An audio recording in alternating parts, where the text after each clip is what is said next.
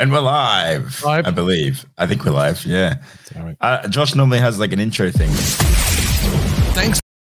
Oh, wait, that's the outro. That's so fancy. We're early too. Doesn't matter. No one's ready for us yet anyway. Good enough. Whatever. It's close enough. This is the pre-show. The pre-show stuff. What's up? Hello, everybody. We got 3 viewers. What's up? Welcome back to the Magic Guys podcast, the place where dreams come true, but only if you've got cash. Doug, do you have cash? Man, you know, I'm monetized on Facebook, so I have a little more than I used to. Because I've got cash, baby. I've got all the cash. What is that? Is that Monopoly money? Is that actual currency? Money. Yeah, it's Australian money. It's just very colorful over here. Yeah, I know. We have beautiful money, Doug. Beautiful money, Doug. We don't. Our money, it's great for magic tricks, right? But as far as being realistic currency, it's ridiculously stupid. Well, dude, changing, you do a bill switch with an American dollar and it looks like a $100 anyway. We can do this bill switch with these two. You get this beautiful color contrast, right? And it looks incredible. Change your life, man. It'll change your life. I don't know if that's a plus because in unfolding the currency, you're not sure when the transformation occurs. So maybe it's not good to have that instant. There's room for artistic discussions about that moment. Yeah, there is. I feel like I should do the bill switch with Australian currency for you now, so that I've seen you do it on a short, have I not? You've performed it online. You do it beautifully because you obviously sold your soul to the devil. Everything you do is beautiful on everything. It's one of those things. So here's the beautiful thing about the bill switch. Right? Tell us with the Australian money bill switch. Hang on, wait. I should. You get the idea. The idea here. There we go. Yeah, you gotta like fold it like this, okay? And the beautiful thing about the Australian money bill switch is that the moment that it changes, you can actually see it. The golden ticket appears. See that? Yeah, it's like all the way into, and there's this clear little window here, so you can see there's no way for me to actually hide any. Oh, whoops! Isn't that cool, man? That was cool. So cool. I almost boinked you off the internet. Yeah, that's what I'm saying. That trick used to be in my street show. You know what I did was the mismade bill version. I always felt like that had believability. The bill going into 4 corners, where the bill's mismade, as opposed to transforming a bill into another bill. It seems to me like it's just like, okay, he switched it. But if the bill's the same but different, now maybe it's magic. I don't know. Maybe you're overthinking it, man. Me overthink something? Because when this changes, there's this beautiful moment where you get this almost like a small little color change, like right in front of their eyes. And because when I do the bill switch, it never leaves view. That's the point, is that I fold it down and at no point is the bill actually out of view. Do you know what I mean? I never actually let it leave view. And so when it suddenly changes, it's like, wait a minute. They're like, wait a minute, it's a different color now. What the heck? And then you unfold it and then your hands are supposedly empty and you can give them the bill to look at. Now that's magic, man. It's the fact that your hands are just empty at the end that makes it so good. And I'm thinking, I do have that. Here's magic. If you change it from a 1 to 100 or something like that, and then you give it away, that's magic. Yeah, I used to do that at my gigs, bro. I used to take money off people, turn it into a 50, and then I'd give the 50 away. Leaves a lasting impression. You know what I'm saying? No doubt. That's magic. Now that is magic. I feel like we've talked about Steve Mayhew's wonderful routine before. His bill switch. Steve Mayhew, the best one, no doubt about it. Bro, you got a bill switch for us right now that you can share with the viewers? Well, I can talk about this routine, but everyone should go get Steve Mayhew's work on it. It's in his book entitled What Women Want, which is obviously card tricks. In this book is Steve's routine. He starts by giving away $1. He says, what's the problem with magic is there's no trust. You need to develop some trust. You guys don't trust me. So, hey, here's $1. And now you trust me. I give you some money. We have a trust going. Nice. And he says, so, hey, you got $1 I could borrow? So let's take a look at this moment, right? He eliminates this awkward thing where you got to borrow money from a spectator. That's beautiful. Then he changes the money into a 5 and gives it away. The 1 changes into a 5. He gives away the 5. Here's the beautiful moment. He said, 1 that changes into a 5 because magic works in multiples of 5. So if someone would loan me a 20, maybe then we could get a hundo. So who's got a 20 I could borrow? Nice. And then he gets the 20 and changes it into a $1 bill, returns the 1. So he's like, thanks for the 20. Oh, it's a 1. Well, you got screwed. Here we go. The infamous question. Josh is currently on a cruise ship for the next 3 months. No, I'm just kidding. Josh is Josh is in Rockhampton doing a magic show. It's like a small little hick town in Australia, country town out in the middle of nowhere, doing a show for like the next week. So he'll be probably here on the next week's podcast. So don't worry. Joshy boy will be back. You know, you don't have to wait too long. But until then, you got me and Doug. And me and Doug's, we talking about magic today, particularly bill switches. In fact, Doug's going to demonstrate a bill switch for us. Well, you want me to do a bill switch? I haven't done. Yeah, I want to see you perform a bill switch. Yeah, hold on, I'm gonna do it. Dude, you know, one thing we don't do enough on this podcast is actual magic. Like we talk a lot of shit, but I'm gonna try it with Canada money just so I can experience a bill switch with plastic cash. Yeah, it's good fun. Plastic cash. Now, traditionally you want to pre-fold these things. So I'm going. Look, it's got that thing. Yeah, I raw dogged mine. Come on. I'm going without the preset here. You do the perfect $100 bill switch, don't you? I had this in the thumb tip backwards. Plus, it's fucking plastic. That's no excuse. I just did it. God, that was horrible. All right. Well, second redemption. Turn it back. How's that? All right, now that it's set the right way, let's see if I can get it better in reverse. I was turned on to this through Mike Amar, and he taught it as Roger Klaus's bill switch. I'd later get the Roger Klaus in concert book where he talked about half moves. And man, if this was a regular dollar bill, I might be doing it 50% better. But can you grab a regular dollar bill and show us that trick you were just mentioning about the corners? The corners stitching. You know, I've actually got that trick, by the way. Just FYI. It's a good trick. So the Mismade, I don't have one of those on me. Like, I don't have that prop anymore. I would give them away. I don't think I've had one of those in a decade. Hey, Jason, what's the magician's favorite Wu-Tang Clan member? Shit, I feel uneducated. What is a Wu-Tang Clan? I feel a very bad pun is on the horizon. Oh, okay. There's a bunch of people in this. This is quite a big group. Let's just say DJ Symphony. There you go.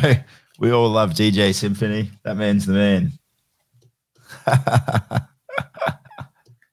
I think I can speak with some qualification that plastic money is not better for the bill change. That was a horrible experience to try. Yeah, for you, that's just because you haven't practiced it, buddy. You see, like it's once you plastic though, it's like anything else, man. Once you practice, it'll all start to look. Oh shit! Yeah, that's for rubes. I see what you did there because it's a Rubik's cube. That was unintentional, but I'll take credit for that. That's clever. Yeah. Yeah, the plastic money thing. Yeah, it just requires a little bit of practice, man. They're also a lot thicker. Like that was a lot thicker than putting a little bill in the thumb tip I'm used to. A lot thicker. Yes, it is because it doesn't fold as flat. Yeah, that's for sure. Like when you fold this up, it still ends up being like a decent sized wedge of a thing. Hang on, let me get this fold up for you. There you go. This is the thickness that you have to deal with inside there. Look at that. Yeah, yeah. All right. That's enough built to change talk. Which is why when you do the change, Doug. Look, here's what I advocate. Change bag. Nice. If you're doing the change nice and slow. You should use the item you should use a change bag. That's what it was made for, to change things. And that right there is the $100 perfect bill switch, also known as I'm better than Doug. Hey man, I rocked that shit 20 years ago. I was a player. Yeah, I still use it now and again as like a hat line. Like it's part of my hat line to make money on the streets. My buddy Rod, that's his closer. He closes with the bill switch. He borrows 100, he changes it to a 1, back to 100, shows over. Well, why don't you just buy that gimmick? That way you don't have to do any hard work. You know that gimmick that's like this thing here, and then it you just fold it down like this. So, you do this thing over the bill. Yeah. Why don't you just use that? That way you don't have to actually use any. That's actually not a bad thing. I mean, that's got some use. So you're right. It is not a bad thing. It's only bad when you do street performance and you can't hand it out or borrow it or do anything good with it. You just have to have this prepaid bill. On the streets, 99% of the gimmicks get the heave ho because they don't last. They don't hold up to the elements out there, right? You're relying on a thing like that, and it's going to last you a day or two. I mean, you can make one of those, but in general, you just discard that crap. You got to reset them and blah blah. Yeah, that's use a coin shell and a thumb tip, invisible deck. That's it. That's my gimmicks. What is a good simple card trick to do, Doug? On the street? We got a question here from Antonio Johnson. What is a good simple card trick? Well, the 21 card trick, but I don't recommend you do it. But there's an answer. Here's a good simple card trick. What you do is get a card selected at random. In this case, it's going to be the 4 of clubs, and then you leave it in the middle.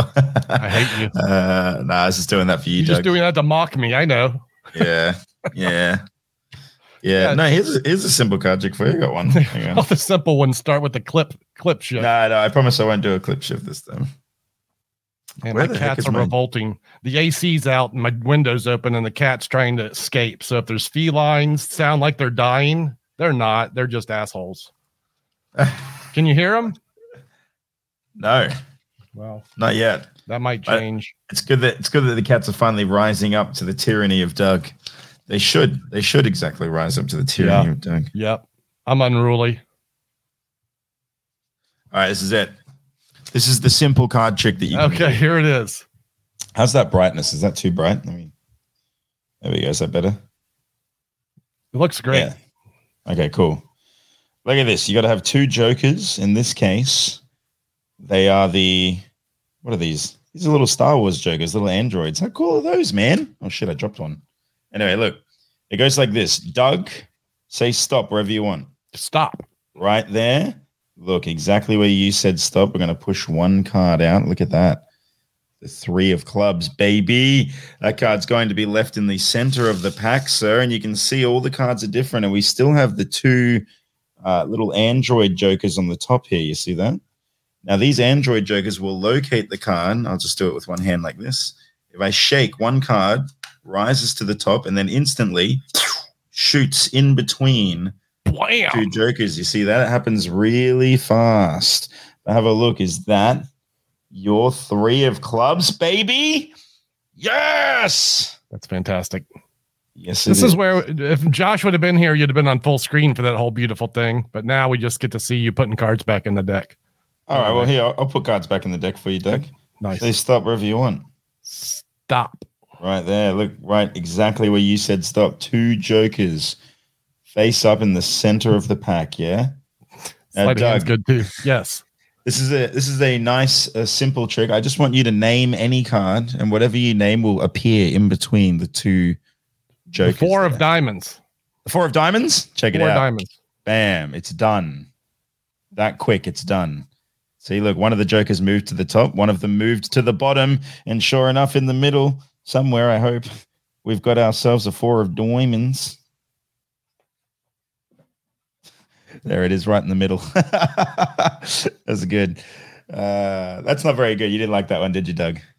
Well, I do love that trick, actually. A lot of people think that maybe it should have been in the middle in between the 2 jokers. So here, I'll do it again. Done. Now the jokers aren't on the top. They're not on the bottom. They're actually somewhere in the center of the pack, surrounding smile just like a mule card. if that's my card. Oh, boy, you will. Look at that. Is that it? Oh, It's so good. Yes. Give me a big round of applause, everybody. Anyway, that trick's called the Smiling Mule. Great trick. The first one's called the Clingy Club Sandwich. Also a great trick. Who was the creator of that first trick that I did again? I can't remember. Roy Walton. Nobody. Not the Smiling Mule. Oh, the first one. Yeah. Je ne sais quoi, mon ami. That's that fancy cardistry magic I don't know much about. Yeah, it was me. I was the creator. That's why. Oh, was it then? Yeah, I came up with that in 2012, buddy. See? There's a tutorial on my YouTube channel. That's right. All you got to do is search Clingy Club Sandwich. Clingy Club Sandwich. Yeah, don't ask me why I called it that. I think I was eating a club sandwich at the time. And I'm sure I've seen you do this and talk about it, and I know it's yours, but I've never watched that tutorial. I guess that's why it's not in my memory banks. Yeah, it's an old tutorial. Maybe I should upload a new one, like a fresh one, a better quality one in 4K perhaps. One filmed on a Sony A7S III, baby. Doug, are you ready to see some hardware? I'm talking quality. I'm talking the kind of stuff that makes dreams come true. Yeah, I mean, I'm not here just for the card tricks. I mean, I'm here for the card tricks, but the gear, I'm all about the gear these days, you know. Wow, that is a beastly piece of machinery there. Hang on. Let me. You want me to not do this for a second? Let me build some suspense. All right, then. All right. In a world where quality matters, this summer, one man has the greatest camera known to man. Look at this. And just to add a little bit of something, I also have this lens has a ND filter on the front here, so that I can control the brightness without changing the quality of the image. This would be useful in outdoor environments. Have you seen my recent videos, like the last 3, I would say? Yes, I have, sir. Have you heard the quality of the audio? Have you noticed that it's like really, really crisp audio now?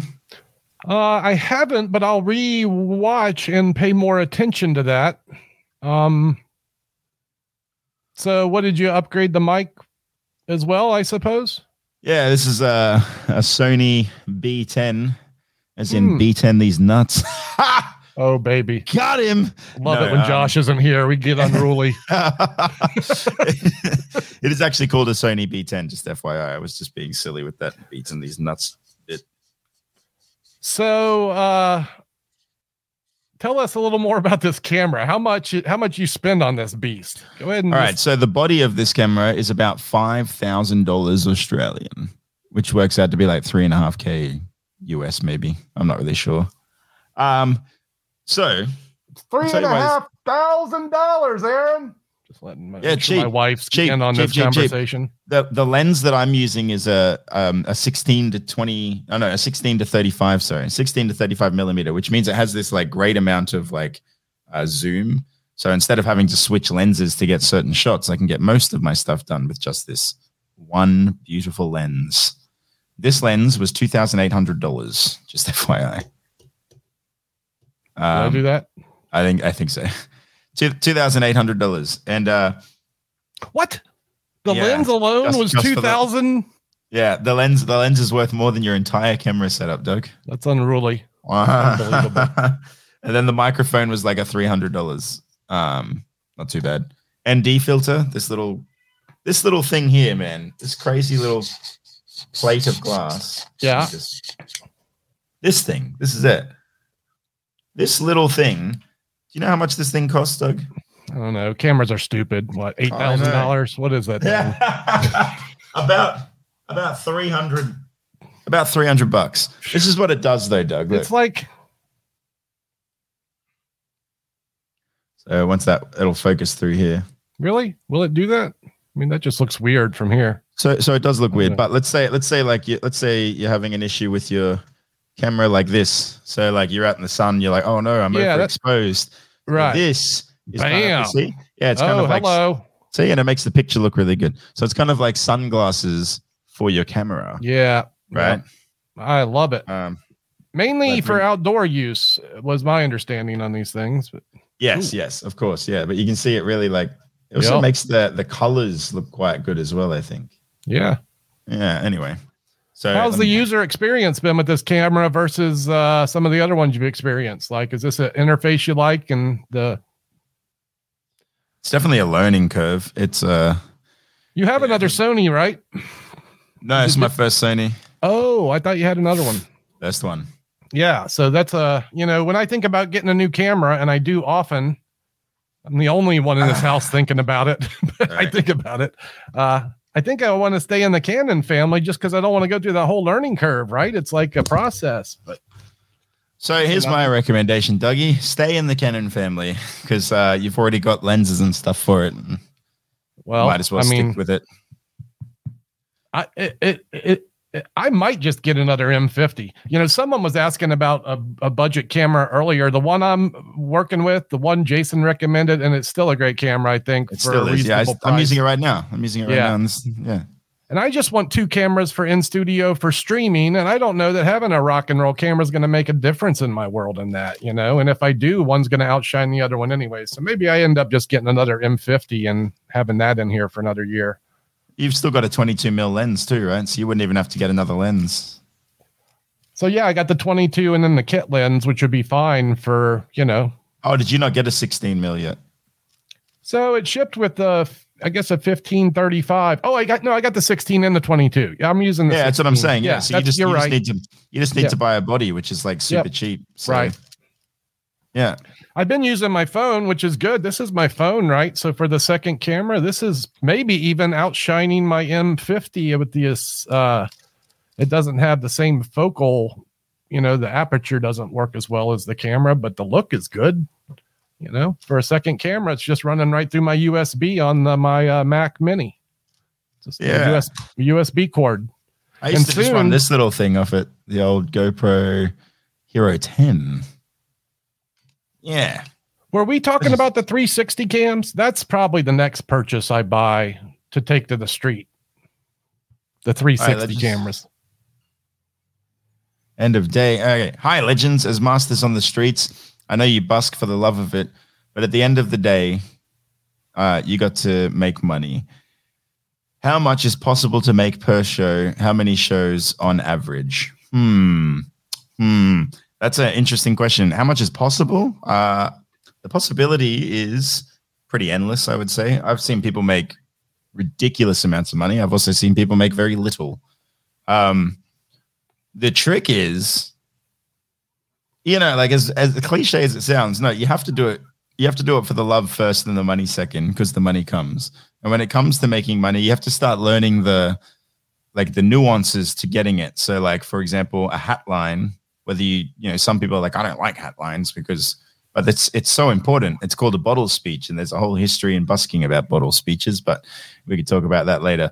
But now it's like, if you don't ask, you don't receive. And if you don't deliver a good enough show, you don't receive. And if you don't enjoy yourself, why would anyone else, right? So the biggest thing is for sure to be enjoying yourself. And also to be very commanding in the space you're in. Confidence is the key, the utmost importance. Oh, yeah. You got to be able to demand your respect from your audience. I think if you're doing it professionally, you probably want a minimum, like the minimum is going to be about $1 a minute. If you're not making that much while you're out there, your time's going to be spent better elsewhere. $1 a minute is going to be the lower end if you want to talk about money. And I think US dollars, $1,000 a day is not unattainable. Maybe more so for a bigger show, like, for street shows, a juggler who works high with bigger crowds is going to go home with $1,000 at the end of the day. Yeah. It's like this old saying, there's a few things with busking. Here's a few rules to live by. Height is might. Yep. Funny is money. Yep. Yeah. And what's the other one? There's a few others like this. Bros and hoes. Bros before hoes every time. That's right. Dicks before chicks. You know what I'm saying? Oh, man. I'm going to say no. I'm just going to say no to that to make sure half of our audience is not upset. I have no idea what you're talking about. No, it's just with busking, I don't know what the whole thing is like. It never comes straight away as well. Like busking, it's 100 different things, 1,000 different things. You know, Like, yeah, a lot of people think that just because they can do magic and they can do performance, like they've done stage or something, that they can do the street, but it's so different. The way you have to interact is like you can't have a performance persona. Like you can't go out there and be like, ladies and gentlemen, welcome, blah, blah, blah, blah, blah. You have to like be an authentic version of yourself, so that people can resonate with you, because you're on their level. You're on the street, man. You're all standing on the same slab of concrete. You can't act like you're, a big shot. You have to work kind of in unison with the street. You have to make these people respect you for who you are, not for what you do, right? Does that make sense? It's hard to explain. It does. Also, I think, though, there's a lot of room for variety, right? There's like no cookie cutter approach to what, for eliciting money from an audience. There is a scientific method for, developing a financially viable show, but that doesn't mean that's just what street performing is. I always like to remind people of this. Street performing doesn't have to be a job. Should be fun. The money should be an inconsequential part of you street performing. Like, what would you call it? A byproduct. That's if you want to do it for a living, great. But man, that's for the insane people. Is that right, Jason? No sane person goes out in public to gather a crowd and then collect money from them. Come on. It's not a normal process for humans. I don't know, man. I think I'm pretty sane. No, you're wrong. Come on, bro. No, it's like when you go out there, money has to be the byproduct of what you're doing. First, you have to build the crowd. You know what it is? It's a numbers game. The more people that you get in your crowd, the more money you're typically likely to make. So your focus should be, how can I get as many people as possible watching me? What can I do? There's a number of things that you can just do right off the bat. Quality of audio. Which I just upgraded, and I upgraded another piece today I was very happy with, but I'm going to devil's advocate you here in my current endeavors on the street, and it's against the grain. I try to get a more intimate experience, and what happens in doing this is that my quality of tips increases. So I might only get 10% of the tips from a small crowd. Maybe only 10 people put money in the hat, but maybe half of those are 5s, 10s, and 20s, as opposed to $1 or $2 I might get from a larger crowd where they don't feel as intimately involved in the show. But Doug, what if I told you that I also received 5, 10s, and 20s? Oh, for sure that.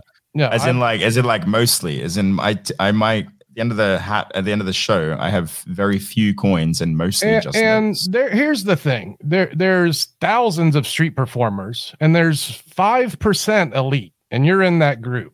And maybe I'm being a voice for people who are doing it, not in the most elite style.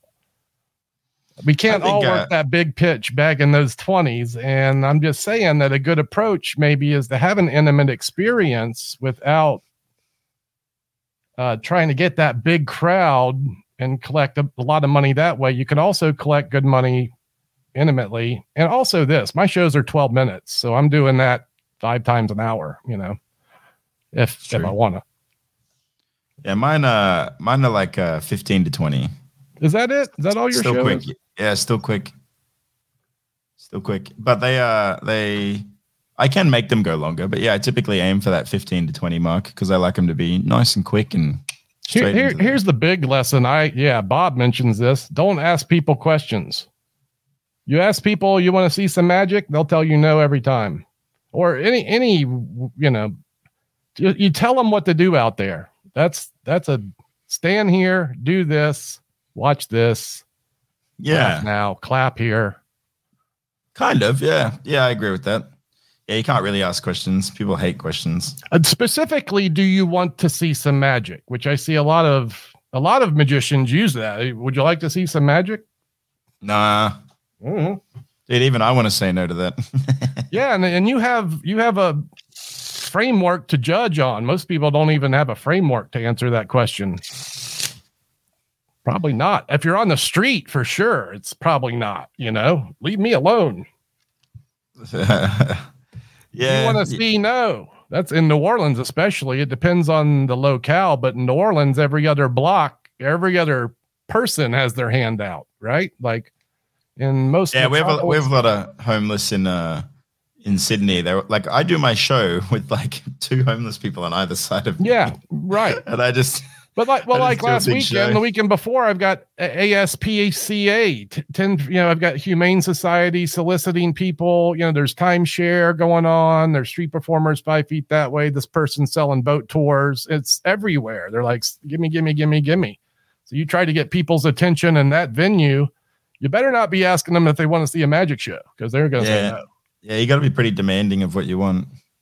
Watch this, and then hit them with the effect, or make them laugh right away, something like that. I usually do the flip stick. Yep, that's a great one. I'll be like, hello, watch me, I'm good. Yeah, it's a good one. Yep. Yeah, instant. I use the Silk Vanish more often than not. That's a good one too. I used to do that. Yeah. Still doing it. Yeah, I used to do that one. It's a good one, dude. I love the old classic Silk Vanish. A lot of people don't like it. I like it. I think it's funny. I think there was a dark time where it was unusable. That dark time is over, and it's, not as exposed as it was at one point. We have a whole new group of minds who don't know what a thumb tip is. Dude, even doing this is good. The video I have edited, my current video I'm about to post is this. It's just me doing flourishes at the table and a bit of text that says, in between shows, I do flourishes to attract a crowd. And then sure enough, a kid walks up while I'm doing the flourishes and I say, let's do some magic. Nice.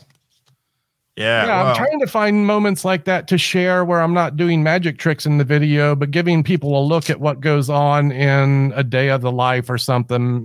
This happens in between shows, and here's a look at that moment. Yeah,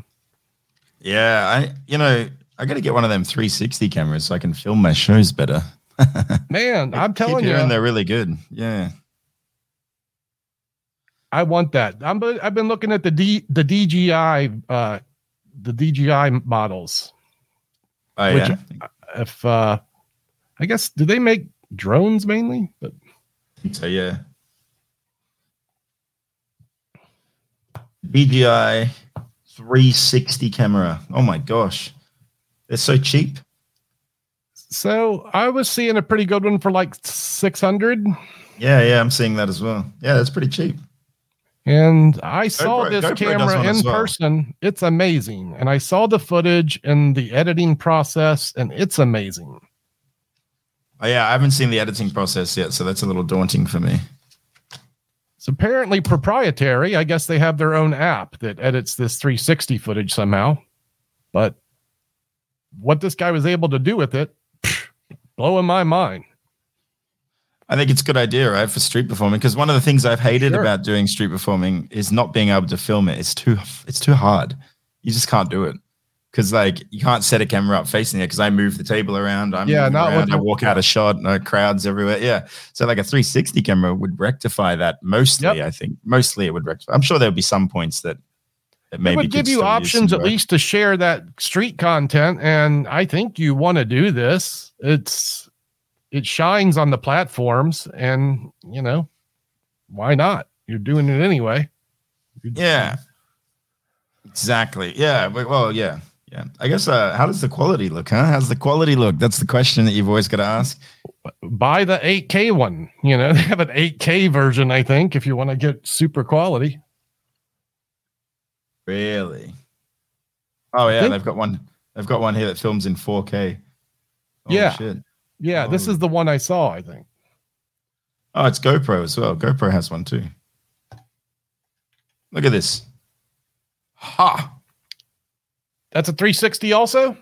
Yeah, 360. Man, that's Did Josh Norbido have one of those on here? I think someone was on here talking about one of those GoPros. Sure enough. Who had that? Don't know. Man. Oh, Mika had one. Mika had one. Yeah. Yeah, Mika. That's right. Old Meeks. Old Meeky Meeks. Mr. Meeseeks. Look at me. So that's $650, that camera. Australian, by the way. So for you, it's like $500. And maybe for me, this is even possible to be the second camera in this room that I want it to be. I don't know if that's going to provide the stuff in studio, but I think it might. Certainly for maybe a stand-up area of the studio. Like I have this camera that's stupid. Well, that's horrible. What is the point? What's the point of that camera? I moved it. So this isn't dialed in, but the idea is that if I want to do something stand up that requires a wide, like I can't get wide here really. I can't get wide here. Right. But I've never used that camera. But imagine if it was a nice DJI 360. Well, that looks horrible, doesn't it? It's horrible. So why not have this Sony hooked up tonight? Why not use that? Is there an interface thing? No, I'm still learning it. Also, I just think since this only displays in 720 anyway, like this podcast only displays in 720p anyway, I might as well just continue to use the 1080p camera. This is kind of the mindset I have towards getting a second M50 for just in this office. Yeah, so the reason why I got this upgraded camera is not because I thought, it's going to look better in short form contents. No, it's because I fully intend to make long form videos again. And I just am kind of tired of feeling limited. So there's something about filming in 4K that you can do that you can't do with what you're using or what I'm using right now. Enlighten us. So at the moment, when you start editing your video, right? 1080p, you put it in. If you want to zoom in on something where you grab it and you drag it out, but the picture quality gets worse, right? Yeah. So in 4K, if I stick that in there and I drag it out, the picture quality is still quality, even if I zoom in on something. So I can use a pretty wide shot to shoot a whole magic routine, but I can zoom in on certain parts throughout the edit without losing any quality, which means now I don't have to move the camera around 50 times in order to achieve the same thing. So I can have a more authentic presentation, I guess. Yep. And so that's just one reason. The other one is 4K looks awesome, dude. Yeah, right. And I'm thinking really as well, the algorithms know when you upload in a higher quality format, probably respect that. I'm sure they do. I think they do too. I think they do too. And I'm also going to Japan soon. So I'm about to fly off to Singapore and Japan. Do you know Jeremy Tan, by the way? Jeremy Tan Magic? I do, actually. I mean, we conversed. He actually asked me for some advice years ago. Like, he was just getting started. He's like, and now he's killing it. Yeah, same here. We were chatting away. Right? And now he's killing it. So tell him I said hi for sure. Yeah, we're going to meet up and shoot some content together when I'm in Singapore. And then I'm going to go to Japan. I kind of want to make a whole vlog experience about it all. No doubt. But I want that vlog experience to be as quality as I can make it. Yeah, right, right. When is this happening? On the 24th of October, I take a big old soon, flight. huh? Real soon, yeah. 13 days, 2 weeks. I'm going to be out of town. We might not have podcasts that week because I'm leaving that weekend as well for 3 weeks. I'm going to be in a hotel in Shreveport, Louisiana. Oh yeah, State Fair, yeehaw! But yeehaw, yeah. So, yeah, so I just want to make really good content. That's it. That's just that in a nutshell. Yeah. I just after being on the boat for so long, I'm kind of hungry to make videos. I get it, man. And so if I had all the money, I'd have a nice the nicest one I could get camera. I might not have the best car in the world, but I'd have a super nice camera. I think this is the best. I think this is the best camera that you can get in terms of quality, ease of use, the lenses and whatnot, but also being able to upload YouTube content. It's probably better for YouTube, this specific camera. So yes, that's why I got it. Mike, I'm booked for the thing. I'll be in Shreveport. So come see me. Come pick a card in Shreveport. There will be an array of buskers up there along with the other fair, whatever. Is that a state fair? I haven't been to a state fair. Have I ever been to a state fair? All right, Doug, show us something you've been working on. Show the people some magic. That's what the people want to see. What have I been working on? Show them a little something. Look, I was going to do a sandwich trick when you were doing sandwich tricks earlier. So I'll do that. All right, do it. Do a sandwich trick. Just let me tell you what, man. This sandwich trick is smoking hot. I'm excited. I'm gonna shuffle the cards, Jason. You're gonna pick a card by saying stop anywhere you'd like. So. Okay. Stop. All right. Then your job, if you choose to accept it, it doesn't matter. I'll just look at what it is because it's not that kind of trick. Got it. All right. To find it, first we have to lose it, and I don't actually intend to find the card at all, so it doesn't really matter. I have some helper cards that are going to find it for me. I'm going to use the red queens, the Queen of Hearts and the Queen of Diamonds. They'll represent my lovely assistants because this is the kind of budget I have. Look, one on the top, one on the bottom. It takes a second to find one card between the two ladies. I didn't even look at the thing. What is it? 3 of clubs, I believe. Could you be? Yeah, that's the official force card. Of course, it's the 3 of clubs. I'm going to do it again. Here, I'll do it the hard way. Just maybe you'll be more interested. Here, I'll actually put it in the middle.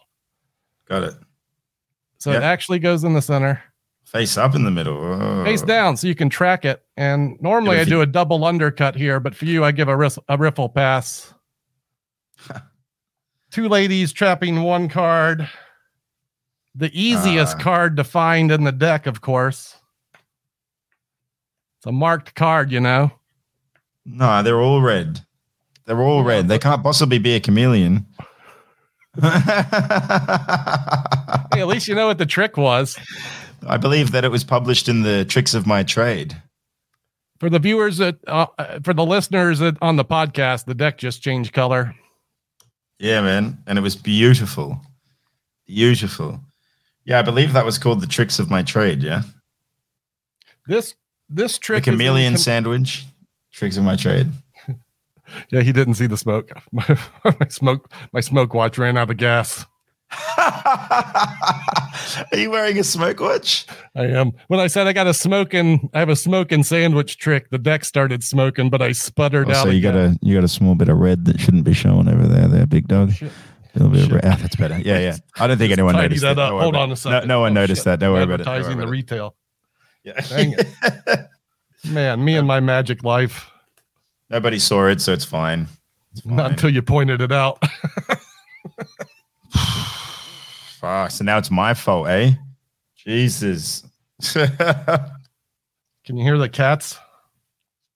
I know. I think I heard a dog bark there. Did I hear a dog bark, Doug? No. Well, if you did, it wasn't in my house. True. Do you have pets, Jason? Do you have a cat or a dog or anything like that?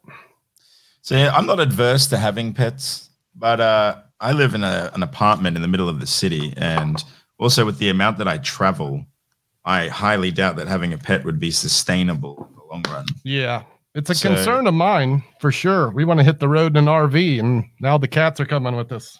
Yeah, truthfully, I used to have a cat. And I loved that cat. The cat was awesome. But I had to give the cat away because I just couldn't look after him properly because I kept traveling or I kept getting gigs and stuff, and it was just sometimes too difficult to arrange a sitter or... Yeah. It's like having a baby, kind of. Yeah, but, but not like having a baby. Well, no. I mean, they have tails and they're furry.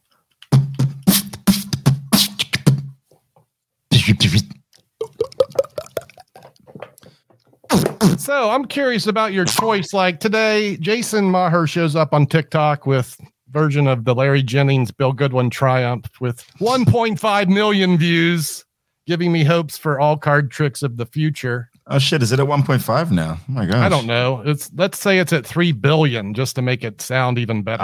Only 1.4 there, Doug. Only 1.4. I don't see well. It must have been at 1.3 then when I looked. So I'm curious. Here's me asking questions I want to know. Why that trick? Why that trick? Yeah. Why did you choose that trick for your new camera? It seems to me a bit pedestrian. A triumph.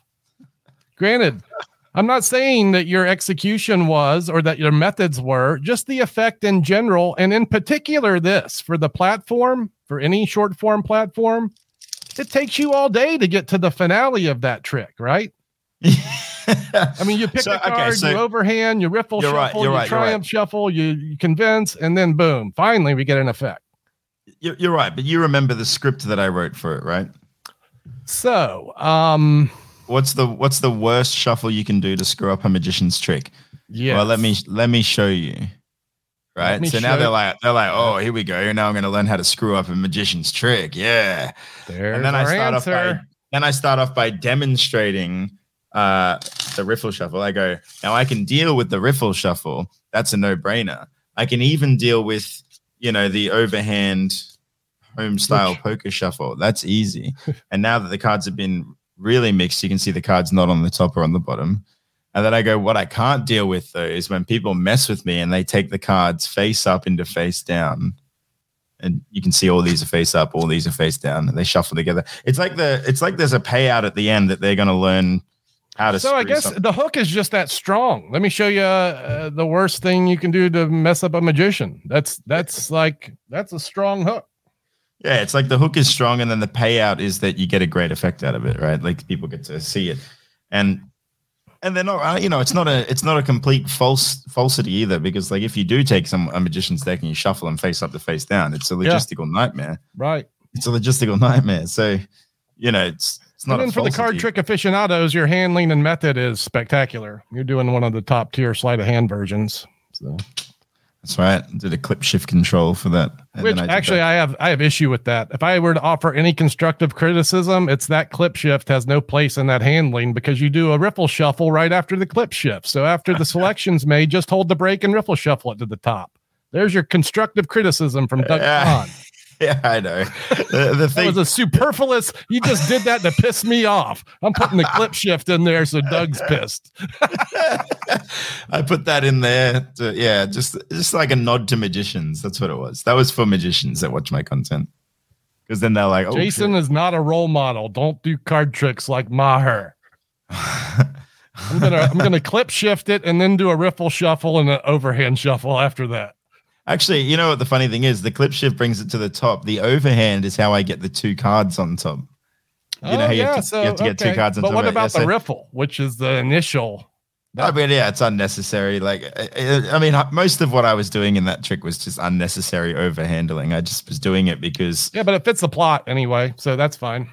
It gives me more storytelling and... Yeah. I mean, there's a ballpark where that move is so efficient for you. It's easier you put it there immediately as opposed to hold the break for, why hold the break for 2 seconds? You could just put it right there immediately. So, yeah. Well, the other thing is as well, you'll notice that after I get the card selected, right? And then I do the move. Yeah. And then I do this, and you'll notice that I do this afterwards. Yeah, I did notice that. There's no breaks. Yeah. Yeah. So it's like, it just becomes like I'm putting the card back in the middle, and it really is in the middle, right? And then these are the thoughts that go into making these 1 million view videos, where you give these moments to your audience so they can think about it as opposed to. Yeah. And then you do like your overhand and stuff. Have you seen this, by the way? This is a cool shuffle. It goes like this. I got to remember it. There you go. Oh, shit. I just fucked it up at the end there. But let me do it. Ready? It goes like this. So look, the king of clubs is on the bottom and the ace of clubs on the top. There you go. That's easy to remember. So it goes like this. It's like a nice little overhand. There you go. Yep. And the ace of clubs is on the top and the king of clubs on the bottom. That's a complete false shuffle. I use a version of that. I use the Bob King handling. That's an Erden Ace false shuffle, actually. So complete false. Holy shit. Yeah, it is weird, eh? It's like a weird one to fiddle with, eh? You know what? For me, this is a stand-up thing, so I don't do it at the table ever. So I'm a little crouched right here. Yeah. Chop, chop, chop. So this Bob King handling has a couple extra things in it, but anyway, I'm a fan. I like it. I love me a good old-fashioned false overhand shuffle. This was the bill trick I've been doing this week, or I did it last week anyway. Patrick Kuhn, right? Yeah. 2 1s. Like, I'm putting this in my wallet. Will I use it? Damn It never works all the way for me, Jason. Only on take 83.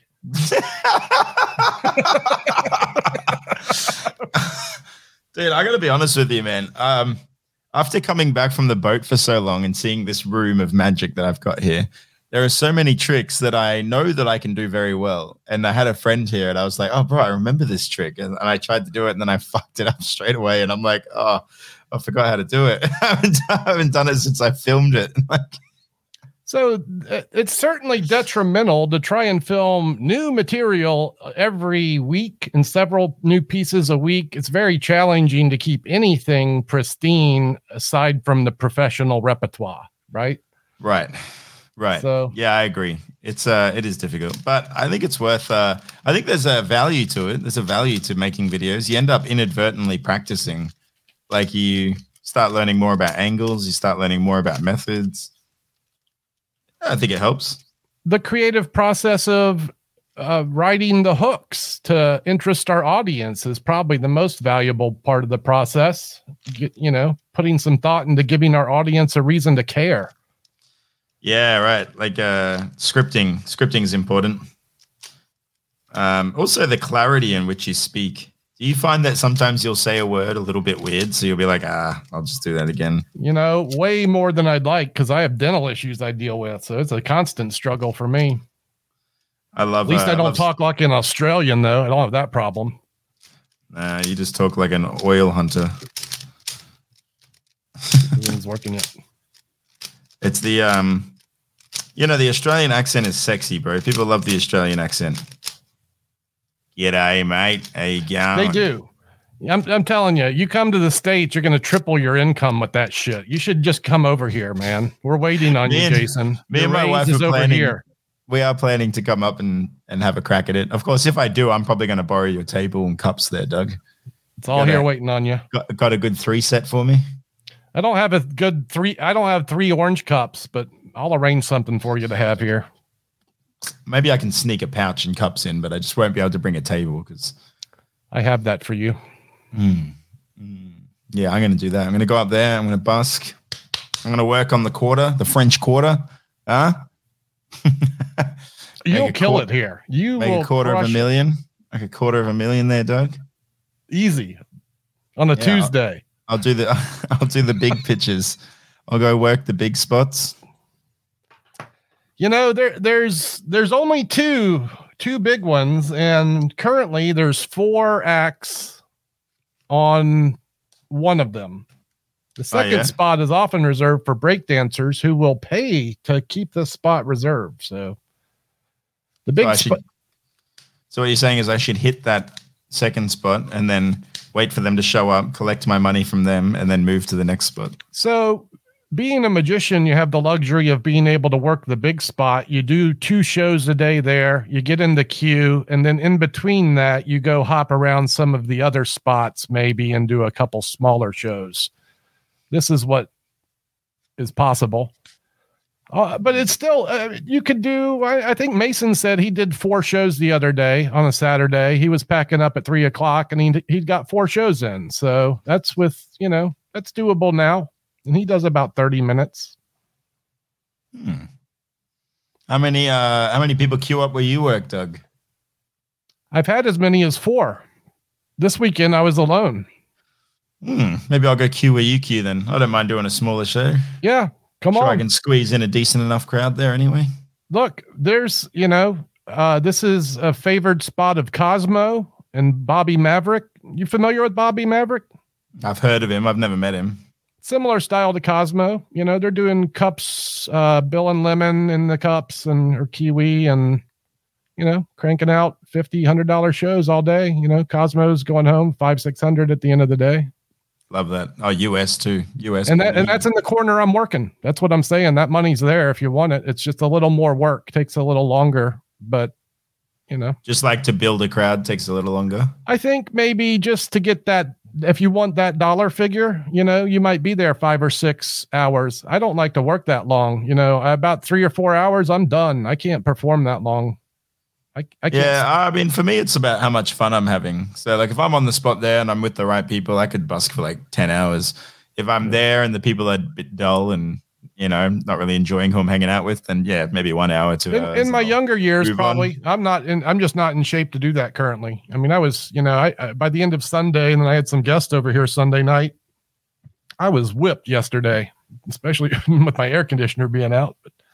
But you've been whipped since like last year sometime when you got married. I sat on my ass in this room all summer doing nothing. I sat here just getting fatter and out of shape. So when I go throw myself out into the sun to stand on my feet all day in the wild, I don't have guns a-blazing, man. Me neither, man. Yeah, well, one thing I have found super weird about losing weight. Oh, actually, not weird, annoying, is that all of my clothes that once fit me beautifully are now fucking enormous. Bro. Oh, yeah, right. Like, it's like I'm wearing like literal bean sacks. Like, and my pants are always falling down. Like, I have to go and buy a whole new wardrobe now. So I have to go and shell out for a whole new wardrobe just because I can't fit anything anymore. That's first world problems, buddy. You can squeeze that into your $5,000 camera budget and go buy some new jeans. Let's talk about this question. Like in New Orleans, it's all the question is who manages the spots. It's all probably locale based. Is there any kind of system in Sydney? Is there so for the most part, the buskers manage their spot, but we have like a permit system as well. And what is that? You have to go and apply for your permit. You pay for it. The council kind of regulate things. How much is a permit for busking Sydney? Oh, it's like nothing really. It's like for a year, it's like $50 or something. Yeah. But I'm a fan of that, actually. I like having a little speed bump, just a little one to, make sure there's not super trash out there. Just so that Tom, Dick, and Harry don't show up. Yeah, I get what you mean. Well, in particular, we have a lot of children in New Orleans, bucket drummers and the kids who play music, and it's like the Lord of the Flies to them. They don't care. Their parents aren't watching them, so they go out there and they're giving these children who have no respect for their elders or other artists. A bucket drummer will sit right next to a tarot reader and not care, while the guys. So it would eliminate things like that, where it's like, man, you're a kid and I can't put you in jail because you're a kid and you should be home with your parents. Where's your permit, kid? I don't have one. We'll go home. Yeah. Yeah, true. Yeah. So I guess that helps. The thing is it's regulated by the buskers. We all kind of work out who belongs where and what time we're busking and how long and yada, yada, yada. It all works out. But because of this, but there is a downside to this permit system, and that's that people use these like rules that are written by the council. And because the council aren't buskers, these rules make no fucking sense. But then other buskers try to use those rules to like strong arm positions, like, oh, I'm allowed to busk here for this long and blah blah blah blah blah blah blah blah. You know what I mean? And it just turns into this argument. Like there's these people that busk now in Sydney. They're both violinists, and they're both the biggest assholes I've ever met in my life. What is it with the violinist, man? I know. And they're so bad. Like, so I go and I work in the middle of the mall, and I work there because I'm not a particularly loud act compared to like these musos that turn their shit up to like 11. Yeah. They blow up the street with their loud music. It's ridiculous. And by the way, they don't even get a crowd. They're just blowing up the street with loud music. It upsets the shops, right? Yep. So I go and work in the middle, and I get these big crowds, really big crowds. Anyway, I got this huge ass crowd, and then they came down. Both of these violinists came down and said, "Oh, you're not allowed to work here anymore." And I'm like, "Why?" And they're like, "Because you're taking all the crowds." They were blaming me for not being able to make money because apparently I was taking all the money. And I said to them, I was like, man, it's the rule of the street. If you were good, people would listen to you. I was like, if you were good, people would pay you. But they're not. So they're watching me, not you. And then they like threaten me like, oh, there's this rule that says you're not allowed to be here. And I always say the same thing to them. I say, you know what, man, why don't you get a council member down here and explain your problem to them? And then they'll see that you're an asshole and I'm a genuinely nice guy. And they'll tell you to piss off. And I can just get on with my day. Every single time. But it's like, it turns into these headaches where people try to screw you over all the time, constantly. It's just, yeah. There are thorns in the rose bush, let's say. For sure. Some buskers are just, when I first started out in busking, everyone respected each other. It wasn't even that long ago, like 10 years ago. Everyone had so much respect for one another. They're like, it was this I still turn to think busk. it's that way. I still think the busking family's that way for the most part. I think for the most part it is too, but I think in Sydney, you know what? In Sydney, for the most part, it is like that. But there are just these two dudes, like these two guys, that refuse to follow that respect, and they just same things in New Orleans. Same things here. You come here in January, and you find yourself queuing up with the break dancers, and then they're going to try to blow out the violin guy who's 20 feet away doing his thing. It's the same thing here. Yeah, and it turns into like a battle. Yeah. I think all the big pitches have these issues. All the really big, good pitches, they attract the bigger acts, and these acts often have ego problems, or they're just all about the money and they spoil the pot. Yeah. It's always a bad apple. Oh, well, speaking of bad apples though, bud, have you ever heard of the, Thanks for listening. It's time for us to disappear now. But we'll see you again on the next episode of The Magic Guys.